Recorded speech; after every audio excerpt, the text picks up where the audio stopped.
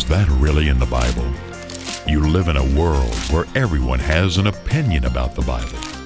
Of what values are your beliefs if they are not clearly found in the pages of your Bible? The question we must ask is, are your opinions and beliefs really found in the Bible? Well, hello, I'm David Freeman with Is That Really in the Bible? There is a fundamental teaching out there that says when you die, you immediately go to heaven when you die.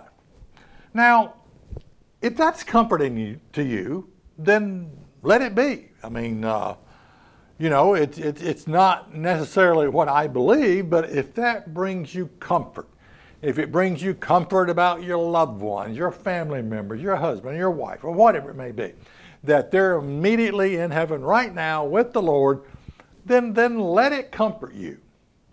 You know, the difference between what I believe and what many of you believe that when you die, you immediately go to be with the Lord.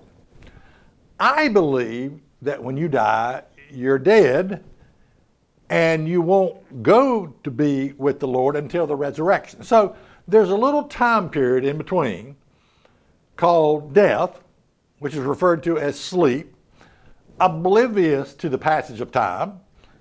I mean, we could talk about the Apostle Paul being in the grave 2,000 years, totally oblivious. The last thing he's going to remember is maybe being killed in Rome at the arena, and the next minute he's with the Lord. Even 2,000 years have passed. So my point is, the only difference between really what I believe and what you believe you immediately go with the Lord, and I believe there's a little time period where you're in the grave until the resurrection occurs. So you might say, well, you get there before I do, whatever. Okay. But since this is called the program, Is That Really in the Bible? I have to address issues that are in the Bible. I can't make up my own stuff.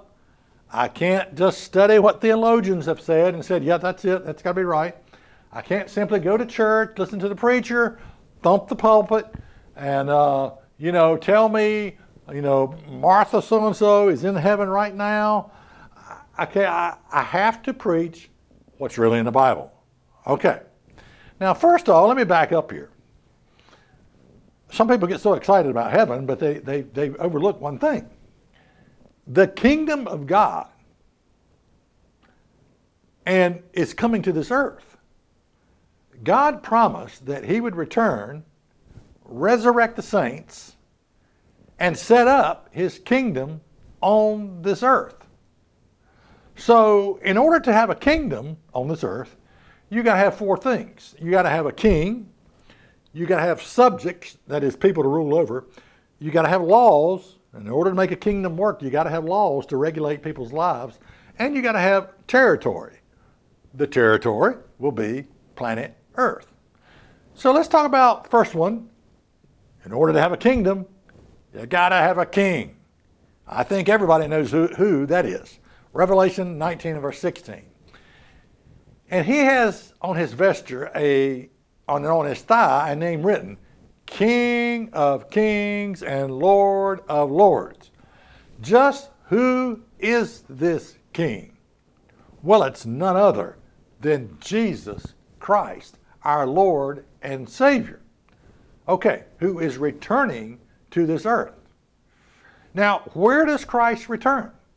Well, he returns from the exact same place that he left.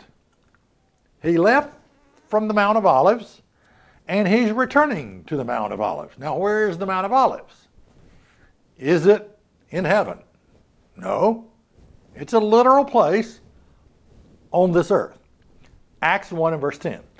And when they looked steadfast toward heaven, and as he went up, behold, two men stood by them in white apparel. Now here, the disciples are gathered, and they're watching Jesus being lifted up into heaven and being carried away.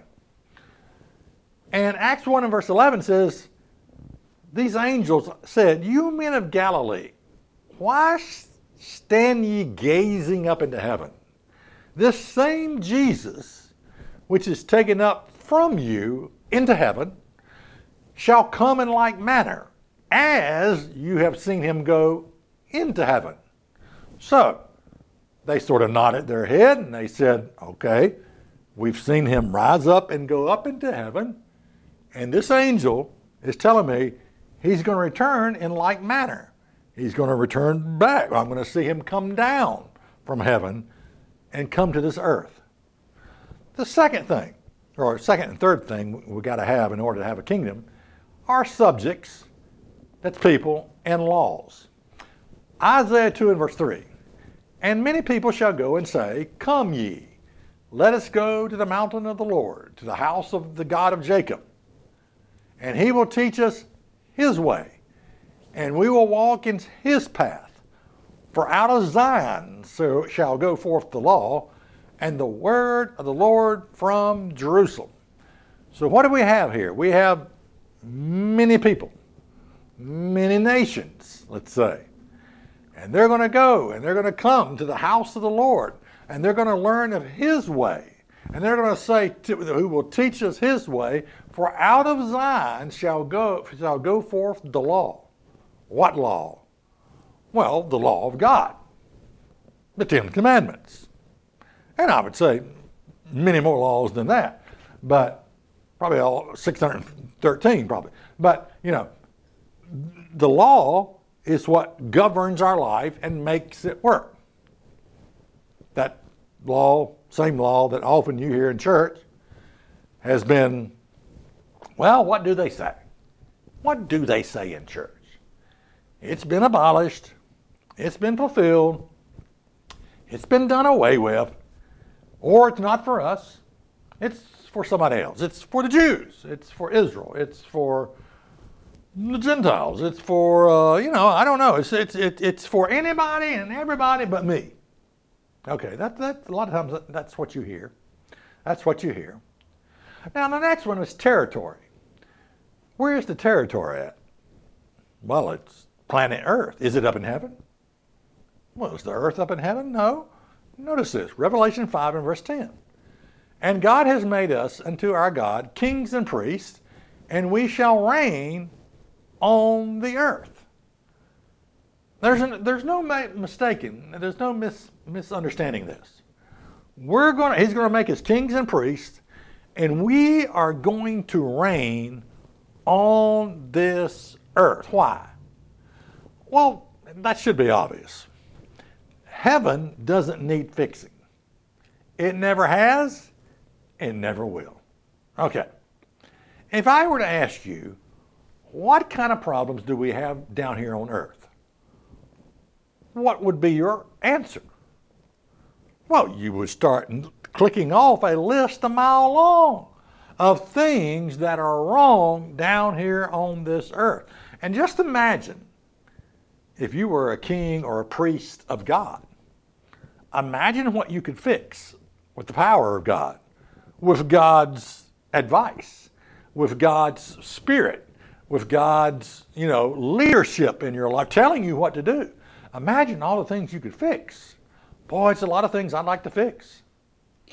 And he's going to restore the earth to its original condition before sin entered the picture. Now, before sin entered the picture, everything was good. I mean, everything was perfect. It was real God. You go through all those days of creation, and God stands back and he says, behold, it's very, very, very good. What does those words mean to you? Everything is good. Can you imagine waking up every day, thinking about your life, thinking about your children, thinking about what you're going to do today, where you're going to go, thinking about your health, thinking about your life, just thinking. And you could say, everything is very, very good. Now, consider our ungodly society. Consider our entertainment. Consider the raunch, the filth, the bloodthirsty movies, the slasher movies, killing, mayhem, horror movies. You know, before long it'll be Halloween. I was at Lowe's. They've already put the Halloween garb out. That was 3 months before Halloween. I don't understand it.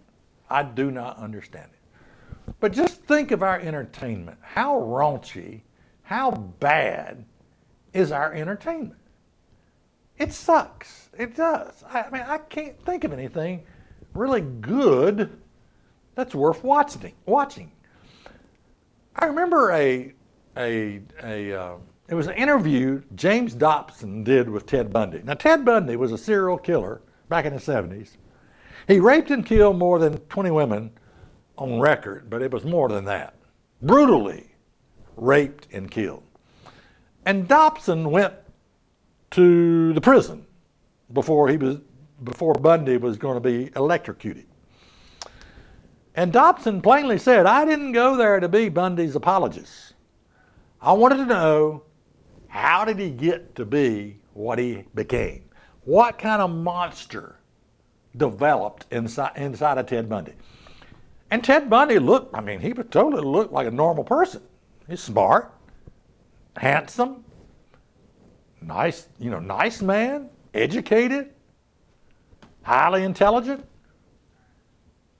You just wouldn't look at him and think of him as an evil person. But what Bundy said was, at an early age, he had gotten a hold of a pornographic book. Now, back then, pornography, you would find it in dumpsters and trash places where they dump trash. There was no internet pornography. Think about that back then. But he said the combination between pornography and slasher movies.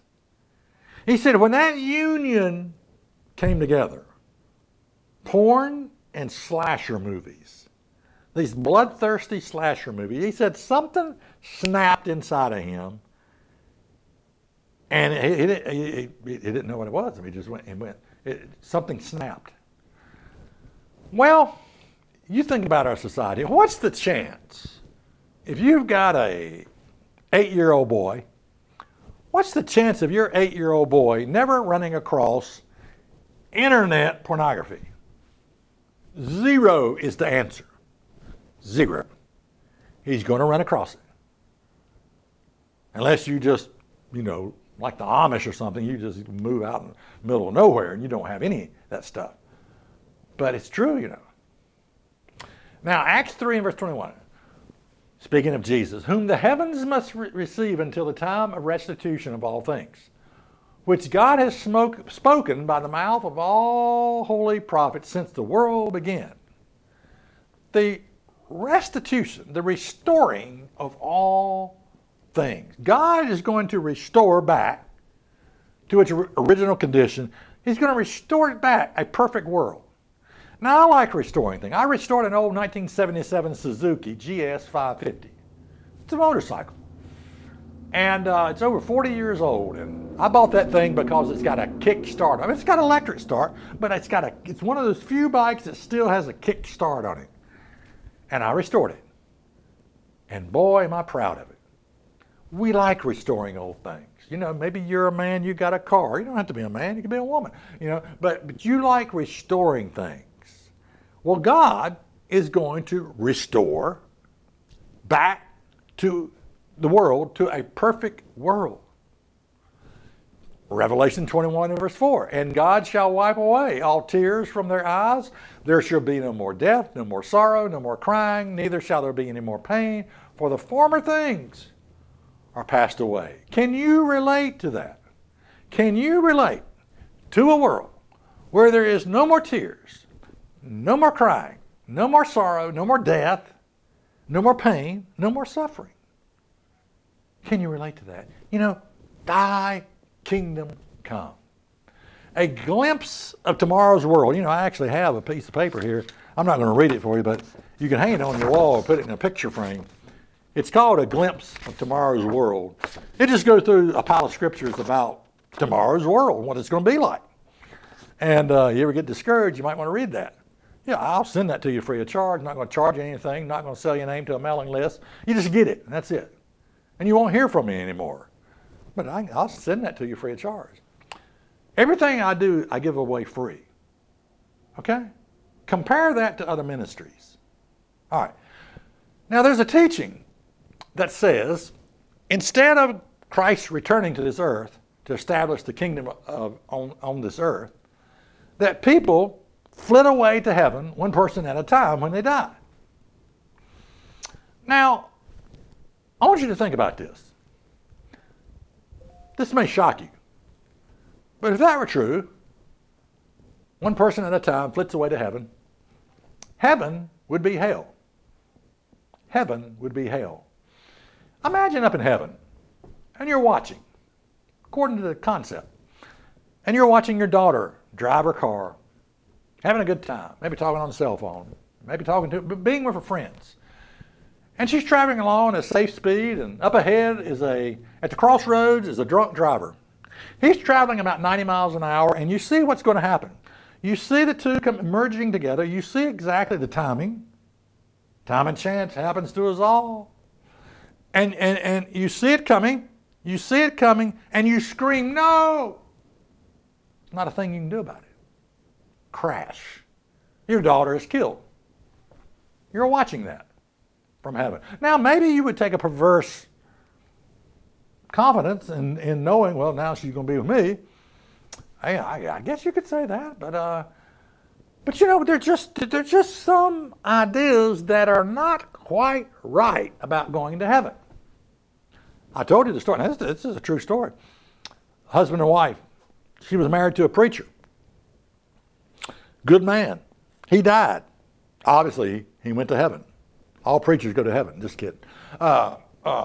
Anyway, he went to heaven, and she got remarried. Perfectly legal. You can do that. Well, after she got remarried, she had a dysfunctional sex life. Why? Because she imagined every time her and her new husband tried to make love, guess what she thought of? Her former husband, who was a minister, watching the marriage bed. Yeah, watching everything. You know, it's sort of a strange idea. When you look at it that way, you think, you know, heaven could be like hell if it was really like that. And then we tell people down here on earth, 8-year-old boy loses his father. And we say dumb things like, well, the Lord took him home. The Lord took him home. It was not the Lord that took him home. It was the bridge abutment that he hit at 80 miles an hour that took him home. The Lord, you know, to my knowledge, he really doesn't take people home. But can we see, when we tell an 8-year-old boy, the Lord took your daddy home, why? There might be some resentment and hostility towards God later on in life by telling him that kind of nonsense, well, the Lord took your daddy home. You see, a lot of these concepts about hell are just purely emotional. And emotions often don't make any sense anyway. For example, I had an aunt. Her son got killed at 12 years old. Hunting accident. Involved a shotgun. Killed him. And she was talking to my mother, and my mother said, you know, the dead are in the grave, and they don't know anything, and they're waiting for the resurrection. And my aunt said, you know, if I thought he was in the grave, I'd go out there and dig him up. Well, the body, the body returns to the dust of the earth. Do you see what I mean? There's no logic in that. It doesn't make any sense. Why would you dig him up? Okay? Or, you know, up in heaven, grandma's watching. Grandma's watching. The grandkids in the back seat of the car, teenage girl or teenage boy having sex, and the grandma watching get on drugs and whatever. Grandma's watching everything. Look at look at Ecclesiastes 9 and verse 5. For the living know that they shall die, but the dead know not anything. Neither have they more a reward, for the memory of them is forgotten. Now, don't believe me believe your Bible. Okay? This verse tells you the dead don't know anything. Do you know why that is? Because they're dead. 1 Thessalonians 4 and verse 16. For the Lord himself shall descend from heaven with a shout, with the voice of an archangel, and with the trump of God, and the dead in Christ shall rise first. Why are they referred to as the dead in Christ? Whoever these people are, the dead in Christ, they're going to rise first at the resurrection. Now I want to just ask you some questions. Why are these scriptures in the Bible? John 3 and verse 13, and this is Jesus speaking, and no man has ascended up to heaven, but he that came down from heaven, even the Son of Man, which is in heaven. Interesting comment. Do we believe Jesus, no man has ascended to heaven, or do we believe our preacher? And you know, there is this idea that okay, you've got this immortal soul. It's a disembodied soul that goes to heaven. It don't have no body, sort of like a blob. But it returns back to the grave to get a body at the resurrection.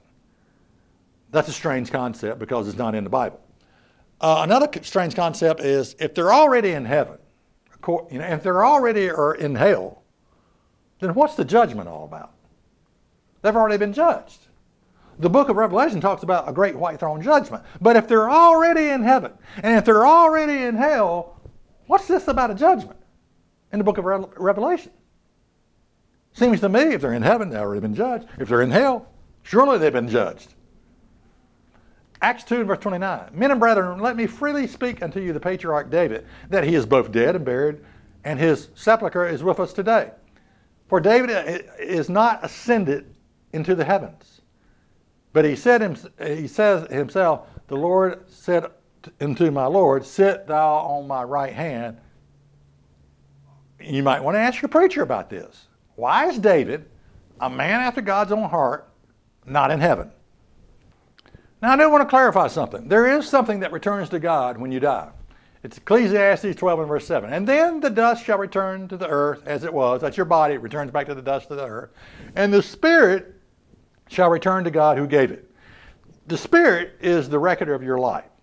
It's it's what makes you you. And it's given back to you. Your spirit is given back to you at the resurrection when Christ returns and raises the dead. But your spirit that returns to God who gave it, it's like it's stored away in a huge file somewhere. It's not conscious of anything. It's not watching everything. Why would I say that? Well, I say that because of James 2 and verse 26. For as the body without the spirit is dead, once you separate body from spirit, the body returns back to the grave, spirit returns back to God who gave it. Once you separate body and spirit, it results in a condition called death. Okay. Now knowing this you should rejoice in this knowledge because it's much better knowledge. Daniel 12 and verse 2, and many of them that sleep in the dust of the earth shall awake, some to everlasting life and to some to everlasting shame. Preachers get so mad at this. You're talking about soul sleeping. Well, I'm not talking about soul sleep because you don't have a soul, immortal soul. All right, let's read this. 1 Corinthians 15 and verse 20. But now is Christ risen from the dead and become the first fruit of them that slept. For since by man came death, by man came also the resurrection of the dead. As in Adam all die, even so in Christ shall all be made alive. But every man in his own order. Christ the first fruit, he was the first fruit from the dead. Afterwards, they that are Christ at his coming. That could not be more clear, by the way. Okay. Now this I say, brethren, flesh and blood cannot inherit the kingdom of God. Neither does corruption inherit incorruption. Behold, I show you a mystery. We shall not all sleep, but we shall be changed. In a moment, in a twinkling of an eye, for the trump shall sound, and the dead shall be raised incorruptible, and we shall be changed. It's a sad thing. No longer is this really preached at the graveside. I mean, why is it not? In the church, you got the preacher preaching the person up in heaven. They go to the graveside and don't even preach the resurrection from the dead. Why is that? Well, because they've already been preached up in heaven. They've already been judged, which is a total error in biblical theology. All right, 1 Corinthians 15 verse 53, for this corruptible must put on incorruption, and this mortal, what we are now, must put on immortality. When do we put on immortality? So when this corruptible shall have put on incorruption, and this mortal shall have put on immortality, then shall be brought to pass the saying that is written, death is swallowed up in victory. Now there's one more point, one more scripture I want to go over that many people ask me about. 2 Corinthians 5 and verse 6. 2 Corinthians 5 and verse 8. We are confident, I say, and willing rather to be absent from the Lord, absent from the body, and to be present with the Lord. Yes, I would rather be absent from the body and present with the Lord, but I understand when that occurs. It occurs at the resurrection. Wherefore we labor that whether present or absent, we may be accepted of him. If you look at this verse closely, this verse does not say that when you die, you are immediately present with the Lord. It does not say that. A lot of people read that into it, but Paul is just saying, look, I'd rather be absent from this body right now, and I'd rather be present with the Lord. But he knew when that would occur, not a moment before the resurrection of the dead. Because if you immediately think about it, this would contradict everything else Paul said about the resurrection. If when you died, you immediately was present with the Lord, it would contradict everything Paul said about the resurrection. 1 Corinthians 15 verse 52, in a moment, in the twinkling of an eye, at the last trump, and the trump shall sound, and the dead shall be raised incorruptible, and we shall be changed. Christ is coming back to resurrect the saints. The only promise that Christ ever gave of living again was not by going to heaven immediately. It is by a resurrection of the dead. And that's what's really in your Bible. The immortal soul. Millions believe that you have an immortal soul that either goes to heaven or hell when you die. Yet the words immortal soul are nowhere to be found in your Bible. Think for a moment. If you already have an immortal soul, then why do you need God? You already have something that lives forever inside of you. Why would you need a relationship with God? The concept and teaching of the immortality of the soul does not come from the Bible. Philosophers like Plato and Socrates came up with the concept as they speculated about the state of the dead. What does the Bible really say about immortality? What do the dead know? What does the Bible really say about the state of the dead? Do the dead know anything? Are they aware of the passage of time? Do disembodied souls roam heaven's corridors? Do spirits of dead people roam the earth? Can you talk to the dead? Is someone listening on the other side? What does the Bible really say about the state of the dead? The resurrection. The only promise Jesus Christ ever gave of living again was by a resurrection from the dead. The teaching of the resurrection of the dead fills the Bible from Genesis to Revelation. There is no greater promise for mankind than the dead being resurrected. However, the teaching of going to heaven when you die has made the greatest promise in the Bible unnecessary. If the dead go immediately to heaven when they die, then why do you need a resurrection? What does the Bible really say about the resurrection? Order these 3 pieces of literature by writing to Church of God, Rocky Mount, 27 Brookledge Lane, Rocky Mount, Virginia, 24151. That's Church of God, Rocky Mount, 27 Brookledge Lane, Rocky Mount, Virginia, 24151. Also, visit us on the web at isthatreallyinthebible.org.